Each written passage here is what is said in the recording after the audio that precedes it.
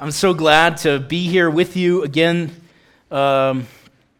this morning. It's a wonderful thing to know that there are churches across this province that are committed to the exposition of God's Word, and I think you guys are lucky. You have one of my favorite expositors here. In fact, I didn't tell John this, but we're going through the book of, this thing's all caught in my sleeve, that's what it is. We're going through the book of Philippians, and I was banging my head on my desk, and I didn't know what to do, and so I went to y'all's website, and I found a sermon on Philippians. You guys just went through it, and I jotted down a few notes, saved my skin a few Sundays ago. Anyway, so glad to be here with you. I was looking at the road report early this morning, and I thought, I really don't like the idea of driving up alone, and I don't like the idea of dying alone, so I brought these young guys with me today so that they could at least record my final words on the highway, should that happen. No, I brought them here because they're all going to be preachers one day, and hopefully that they'll... No, I'm just kidding. They're not going to be. Well, they might be. Hopefully. That would be a great thing, actually. If you have your Bible with you, go to the book of Philippians, chapter 1, the book of Psalms. Sorry, not Philippians. See, I told you I've been in Philippians. Psalms, chapter 1. If you don't have a Bible with you, you just put your hand up. They'll bring one to you. If you do not own a Bible at home, that is a gift for you to keep. You can have that one.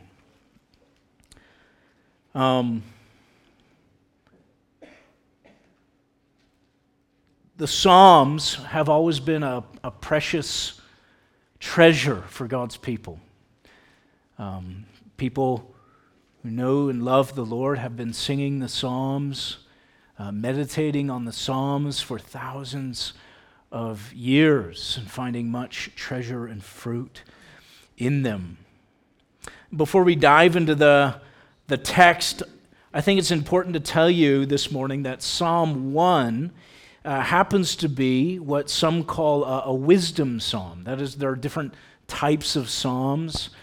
Psalm 1 is a psalm that is called a wisdom song. It also kind of kicks off the whole book of Psalms in a really unique way. We're not going to focus much on that this morning, but it's a wisdom song, and that means it finds company with various other portions of wisdom literature that we find in the Scriptures, like the book of Proverbs or the book of Ecclesiastes. And the whole point of wisdom literature, when we open it up, is to draw significant contrasts between wisdom and folly. We see that all over wisdom literature. So much of wisdom literature is caught up in presenting us with absolute polarities, which is exactly what we see here in this psalm. We're presented with a contrast between two people. Okay, the righteous and the wicked.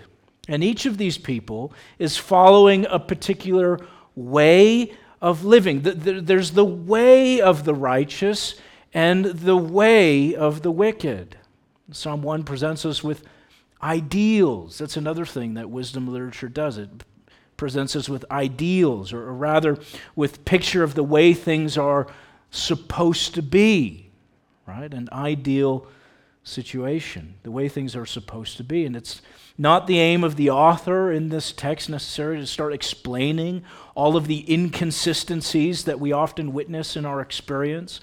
For example, many of you probably know people who, though they fit into the category of the righteous, maybe their lives don't look very righteous all the time. In fact, anybody who just read the Bible, you'll know that even some of the most stalwarts of the faith, men like Abraham or David, you know by reading the Bible that though these men were spoken of as being righteous, the Bible is not ignorant of the inconsistencies that have often plagued God's people that plague us today. That being said, Psalm 1 presents us with a sharp antithesis between the way of the righteous and the way of the wicked. There's a clash, okay? There's a principial clash that's being played out through the course of human history between two ways of seeing the world and two ways of living within it. And it's the psalmist's intention to make the war between these competing principles plain enough for us to see. What we come to understand when we read the rest of the Bible is that God is redeeming a people. Isn't that great? God is redeeming a people, and He is progressively shaping them to be a holy people. He is, by the work of His Spirit and His Word, what He's doing is He's chipping away at those inconsistencies in order to fit us for His kingdom, as He brings our lives into conformity with the kind of pictures we get from Psalm chapter 1. And this is what God is doing. So if you're a Christian here this morning, as we look at the righteous man of this text, be encouraged. Be encouraged. One day, what is here presented as an ideal will be your possession, not only to some lesser degree as you now experience it today, but fully and completely yours. This is what God is doing in your life. The picture will be an accurate reflection of your life when God is finished His work in you. Let's pray together. Father, we thank You for Your goodness to us. We thank You for this, Your word. We ask now that You would give wisdom, You would give words to speak, that we would hear Your word and be changed by it. Father, I pray for my brothers and sisters here in this community. They would have a sense of their vital calling in this world. That they would walk in the truth of Your word. And they would not listen to the voices of this world that seek to pull them aside. And we would all be changed as we are confronted with Your word even this morning. We pray this in Christ's name. Amen. At first glance, the text draws a point of distinction between the righteous and the wicked in the matter of happiness and delight. We read these words, "Blessed is the man who walks not in the counsel of the wicked, who stands in the way of sinners, nor sits in the seat of scoffers. But his delight is in the law of the Lord. And in His law he meditates day and night." The word here translated blessed can actually be rendered happy. You could say, happy is the man. Listen, God is not opposed to your happiness. He's not some cosmic killjoy sitting up in heaven, anxiously concerned only with the slightest possibility that somebody somewhere out there in the world is having a little bit of fun. And if that's what you think about God, you've got Him all wrong. The Westminster Divines actually taught that far from being opposed to our happiness, it is our happiness that is essential to us bringing glory to God. Our happiness is actually part of the reason why God created us in the first place. The Shorter Catechism says this. It asks the question, what is the chief end of man? Or you could ask it this way, for what ultimate purpose did God create mankind? And the answer comes back, man's chief end is to glorify God and, get this, to enjoy Him forever. That is, God created you primarily for His glory. And when you enjoy Him, when you are happy in Him, and you take pleasure in Him, when you are ravished by the beauty of His majesty, and you meditate upon His redemptive acts towards you, it is not somehow opposed to His glory. In fact, it is actually that which brings Him most glory. And so John Piper has gone down in print numerous times saying this: God is most glorified in us when we are most satisfied, or you could say happy, in Him. You see, God is not opposed to our happiness. God wants you to be happy. He simply knows something that we often forget, that the most ultimate sensation of joy, happiness, and satisfaction that you could ever experience are not found in the petty pleasures of this world. They're found in Him. And when we forget that, that's when we begin to lose our way. Well, how does the man in the psalm find this happiness? How does he grab hold of it? Well, first, we're given a few things that he does not do. Okay? There are 3 actions here. All have to do with one's relationship to the influencing powers of the world. Okay? Look down in verse 1. Blessed is the man who walks not in the counsel of the wicked, nor stands in the way of sinners, nor sits in the seat of scoffers. There are 3 actions mentioned here that are important to note: to walk, to stand, and to sit.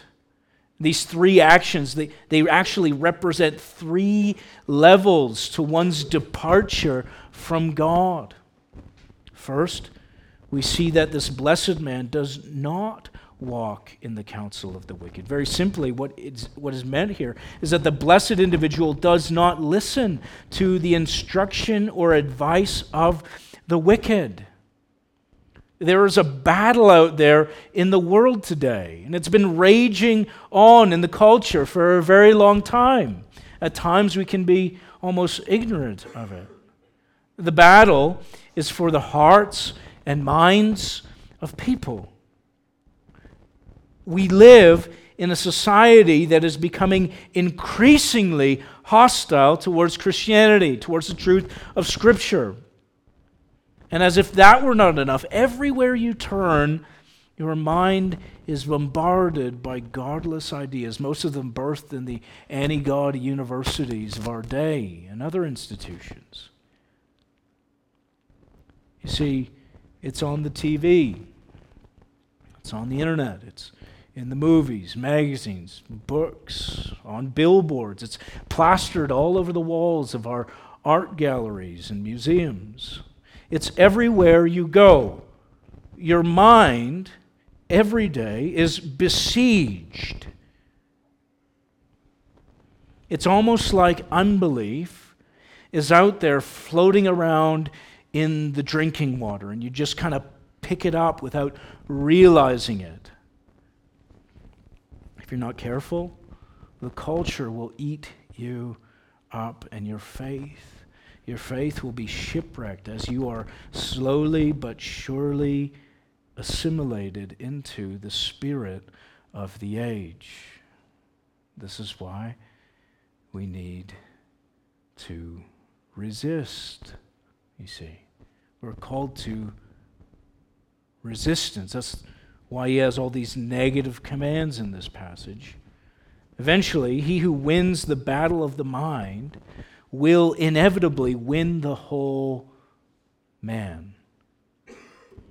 The same man who does not walk in the counsel of the wicked, does not stand in the way of sinners, or sit in the seat of scoffers. You see, there's a logical connection here that I don't want you to miss. Don't be fooled. Okay? You cannot long fill your mind with sinful thinking of the world or soak yourself in the anti-God philosophy of our day and expect that it will not have a practical effect on how you live your life. Don't be fooled. One who continually drinks from the fountain of the wicked soon will see wickedness blossom in his behavior. And if nothing changes, he will soon take his seat among the sneering scoffers of our day. You see, because thinking leads to behaving, and eventually both thinking and behaving lead to belonging in this passage. Thinking to behaving to belonging. This is why the Bible says, keep your heart with all diligence, for from it flow the springs of life. Or like my mother used to say, maybe some of your mothers said it too, Mike, garbage in, garbage out. Garbage in, garbage out. Not always or to the fullest degree, but inevitably it is the case that that which fills the mind will eventually bear fruit in our lives. At this point in the text, the author takes a bit of a turn. Instead of simply describing the blessed man negatively by what he doesn't do, he now describes him positively by telling us what he does do. And the point of the distinction has to do with delight. That is, it's a matter of the heart, that which the heart desires, that in which the heart delights. Far too often we make the mistake of fooling ourselves into thinking that righteousness is simply a matter of forming a list of negative commands, Thou shalt not. Or, I don't smoke or chew or go with girls who do. Therefore, I must be spiritual, right? I must be righteous. And if you can simply steer clear of a certain group of behaviors, you'll certainly be righteous. This is where many of us live out the whole of our Christian experience, right? We reduce the whole of the Christian life to a list of negative commands, things that you shouldn't do. And thinking this way will very quickly, if you're not careful, thinking this way will very quickly lead you almost directly into patterns of self-righteousness. Self-righteousness. As we overlook the condition of our hearts. See, we're not looking at the heart anymore. We're just looking at what we don't do behaviorally. Hear the words of Spurgeon. This is what he says. How few among us can lay claim to the benediction of this text. He's speaking of Psalm 1. Perhaps some of you can claim a sort of negative purity because you do not walk in the way of the ungodly. But let me ask you this. Is your delight in the law of God? Do you study God's word? Do you make it the man of your right hand, your best companion and hourly guide? If not, this blessing, this benediction does not belong to you, you see. It's not just about what you don't do, but it's about where your heart delights. So the alternative to the counsel of the wicked is to meditate on the Word of God day and night. And we're in serious trouble in this area today. Biblical illiteracy is at an all-time high in the church today. And I'm not surprised at all that so many young men and women are leaving the faith today in droves. It doesn't surprise me. They have never really understood the faith in the first place, let alone been equipped to be able to defend it. I once had a mom. She was upset with me because she was convinced that her teen was just simply too simple-minded to understand a little bit of Bible and theology. She didn't like it when I quickly pointed out the fact that her son had the capacity to understand the Bible, and I proved it to her by pointing to the fact that he had over 150 Pokemon memorized in his mind with all of their evolutionary stages and special abilities. You see? Your kids are brilliant, okay? They're smart. Maybe it's time you give them a chance before writing them off right before they even have one. Listen, the days of shallow, entertaining, comedic, moralistic sermons and preaching is past. That stuff's not going to cut it anymore. Now, more than ever, we need men and women who know how to handle this book, who are equipped to lay it bare on the issues of the day. Give us some men. Give us some men who know the Scriptures. Give us men who can open up the Word of God and give it to the hungry people of the day. If we lose our grasp, we will cut ourselves off from divine wisdom. And the only alternative then, you know what the alternative is? The counsel of the wicked. That's it. And so we need to know the Word of God. We need to understand it, to meditate on it. But that's not all that's being communicated here. The psalmist isn't just speaking about mere familiarity with the pages of Scripture. What he's talking about is one who delights in the Word of God. It is possible to find yourself in the place where your head is so pumped full of Bible and Bible trivia and theology, and yet your heart is far away from God, and you become cold. I have seen people like that. I have been there. However, I think today we run the risk of the opposite. Many people are in the habit of thinking that Bible knowledge and theology are somehow opposed. They're somehow opposed to deep emotion and true spirituality. That is, we've drawn a bold line between the cold intellectualism and theology and Bible knowledge of years ago and the burning passions of a Spirit-filled life, or at least something that resembles it, right? Don't you see, however, in this text, don't you see that the blessed man of Psalm 1 completely breaks the mold? When he delights in the word of the Lord, what's happening is that the intense work of the mind, engaging with the Scriptures, is feeding the fires of burning passion in his soul. Both things are happening. As he studies and meditates day and night, his affections for God are being stirred. Theology and intense Bible study are not to blame for men and women with hearts that are far from God. You see, your theology and Bible study ought to really function like a telescope. Okay? You look through them. It would be foolish for me to praise my telescope. Oh, what a beautiful instrument, to polish it frequently and then just put it up on the shelf there and say, oh, what a wonderful telescope, and then never look through it.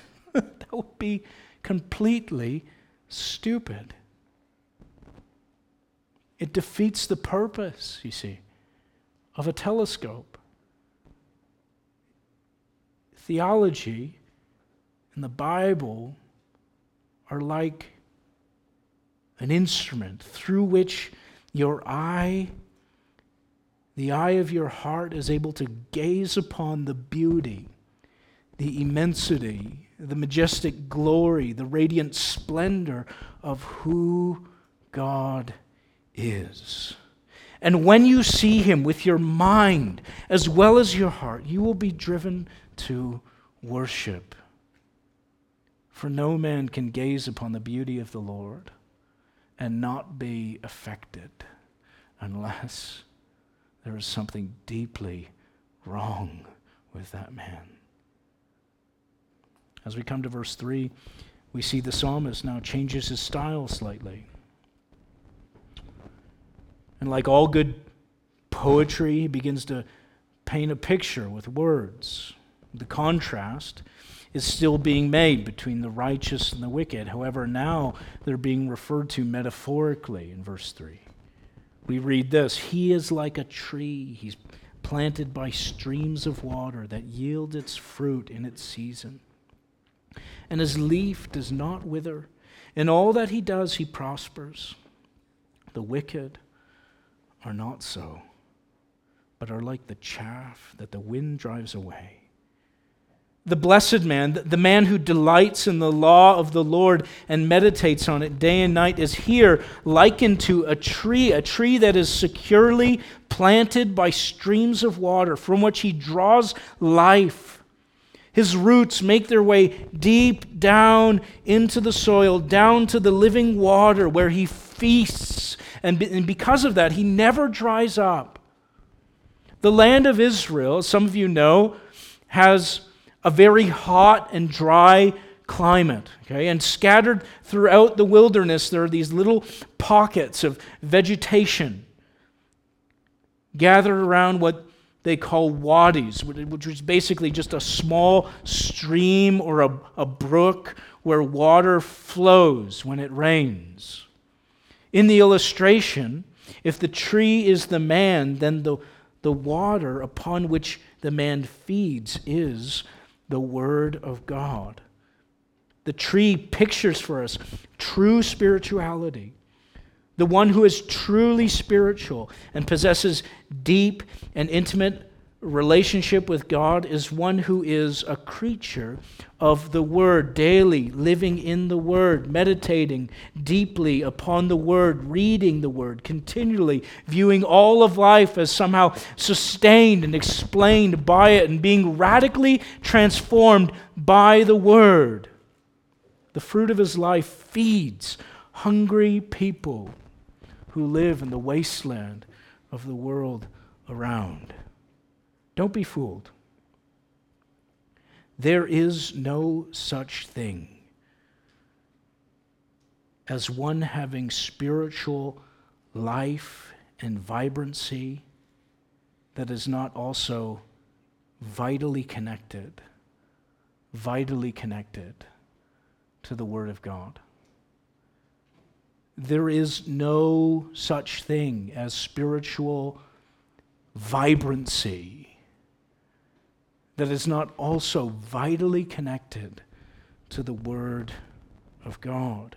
There are many people today who pride themselves on a sort of spirituality that is purely subjective, being based entirely upon experience and emotions, who see intense mind-engaging Bible study as, at best, a secondary alternative form of spirituality, and at worst, an endangerment to true spiritual vitality. Far from making one a cold intellectual. Meditation on the Word brings life. While those who are not feeding on the Word are dried up and dead. Those are the ones who are dried up in this text. When the hot winds blow across the land, it is the one who has sunk his roots deep within the Word who will not wither up. On the other hand, those who ignore the Scriptures and pay them little mind will be like the wicked, which the wind dries up and blows away. They have no staying power. Listen, don't forget this. Never forget this. Dusty Bibles inevitably lead to dirty lives and an even dirtier form of spirituality. There is no such thing as spirituality that is removed from the Word. There is nothing unspiritual about meditating on the Word. After all, is it not the Word of the Spirit? Did not the Spirit of God inspire this book and give it to the churches for them to feast upon and find life and vibrancy? Do you want to have a special, intimate access to the Spirit of God? Is that what you want? Open up the Word that the Spirit has inspired and given to the church. The Word of God was given to you as a means of God's grace, not only to give you information about God, but to bring you life. It is a means by which you commune with God daily, where you hear His voice speaking to you directly, where you see His glory on display. It often takes diligence, hard work, discipline to understand the Word. But oh, the treasures. Listen, there are treasures on every page for those who will just wrestle with the Word, like Jacob wrestled the angel, saying this, I will not let you go until you bless me. That's what meditation is. I will not let you go until you bless me. The wicked are not so. Do the righteous avoid the counsel of the wicked? It is not so with the wicked. Do the righteous reject the way of sinners? It is not so with the wicked.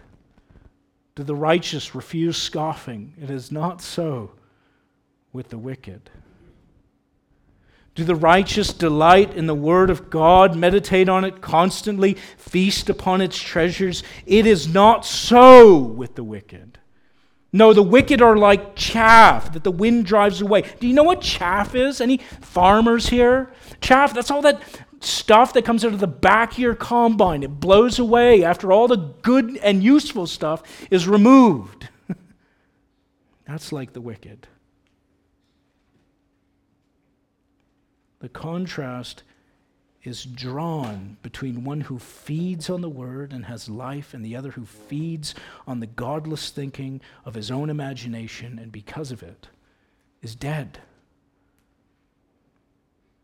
Two alternatives. When David wrote this psalm, he was thinking broadly. He begins with distinguishing the righteous and the wicked in the here and now. But eventually, that distinction reaches all the way out into the future. The contrast between the righteous and the wicked reaches to the very end of history where it is most pronounced. Look down at verse 5. Therefore, the wicked will not stand in the judgment, nor sinners in the congregation of the righteous. For the Lord knows the way of the righteous, but the way of the wicked will perish. Those who delight in the Scriptures are distinguished in the here and now from those who delight in the counsel of the wicked by the lives that they lead and the paths that they walk. However, on the day of judgment, they will be eternally distinguished, as one is vindicated and the other comes under the wrathful condemnation of a holy God. The Bible says this, there is a way that seems right to a man, right? All those scoffers, they think that their way is right, and it seems very right to them. It seems very reasonable and good, and yet its end is the way of death. Quite often in the Old Testament, when the word know is used, it carries this meaning beyond mere acknowledgement of something. What is suggested is more intimate knowledge. So when verse 6 says the Lord knows the way of the righteous, what it means is that He watches over it. He has established it. He guards it. And so it will not fail those who follow it. Meaning this, if you base your life on this book, the book will not fail you. You can take it to the bank. It will not let you down. It will never lead you astray. It will never guide you in paths that are wrong or crooked or perverse. It will save your life. Note, however, that it's not only the wicked who perish, but the text says that the way of the wicked perishes. The point is that any moral philosophy, any way that is not founded and deeply rooted in the Word of God will inevitably fail. If not in this life, certainly on the day of judgment. History ends with the doing away of all evil and everything raised up against the glory of God. Think about that in light of the constant... Oh, we got Siri here. History ends with the doing away of everything raised up against... Hey, how's it going?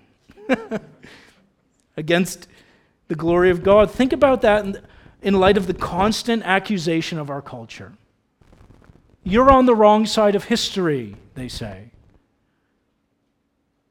As if we're on the losing side of some moral trend. You silly Christians with your Bible, you think you know how everything should run. Just bring yourself up to date. Get with the times. Accept the new norm. But you know what? The truth is that history is, in fact, going somewhere. It will culminate in the establishment of the kingdom of God in which righteousness dwells. Who do you suppose will be on the wrong side of history then? When that day comes, I want to be on the side of Jesus Christ. Do you? Do you? So there's a sense in which Psalm 1 teaches us that a delight in the Word of God is the deciding factor for those who will avoid the coming day of wrath. After all, it was Jesus who said, "If you abide in my word, you are truly my disciples, and you will know the truth, and the truth will set you free." You see, nobody is going to get to heaven simply because they read their Bibles and tried very hard to be good. That's not what I'm saying. But true delight, even if it's imperfect delight, in the law of God, is an indication that something extraordinary, something miraculous has happened deep within the heart and mind of this man. The Bible says this, that the mind that is set on the flesh is hostile to God, for it does not submit to God's law. Indeed, it cannot. Those who are in the flesh cannot please God. Apart from a radical, transforming work of God's grace, we are all like our father Adam, who was the very first human being to reject the way of God's word and to walk in the counsel of the wicked. We are naturally broken and bent away from God. We're repulsed by His word.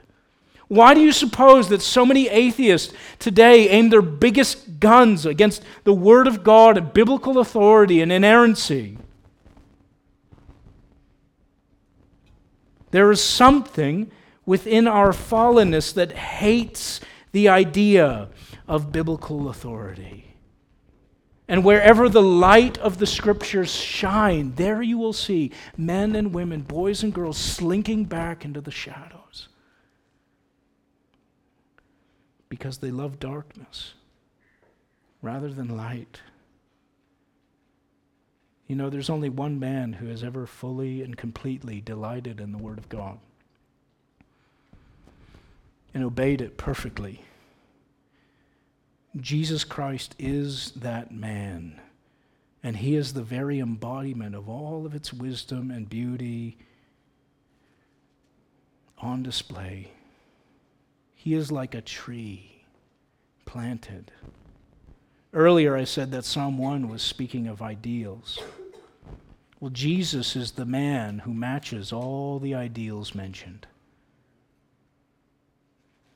When a man is united to Christ by faith, God then looks upon him as one who delights perfectly in the Word. However, something else happens too. There is a deeper miraculous work that happens in the heart. There is a change deep down. The once hostile disposition is turned to one of delight. What started out as a small delight over the course of our lives increases more and more and more until one day, on that final day, we will have and experience perfect delight in the Lord and in all of His Word.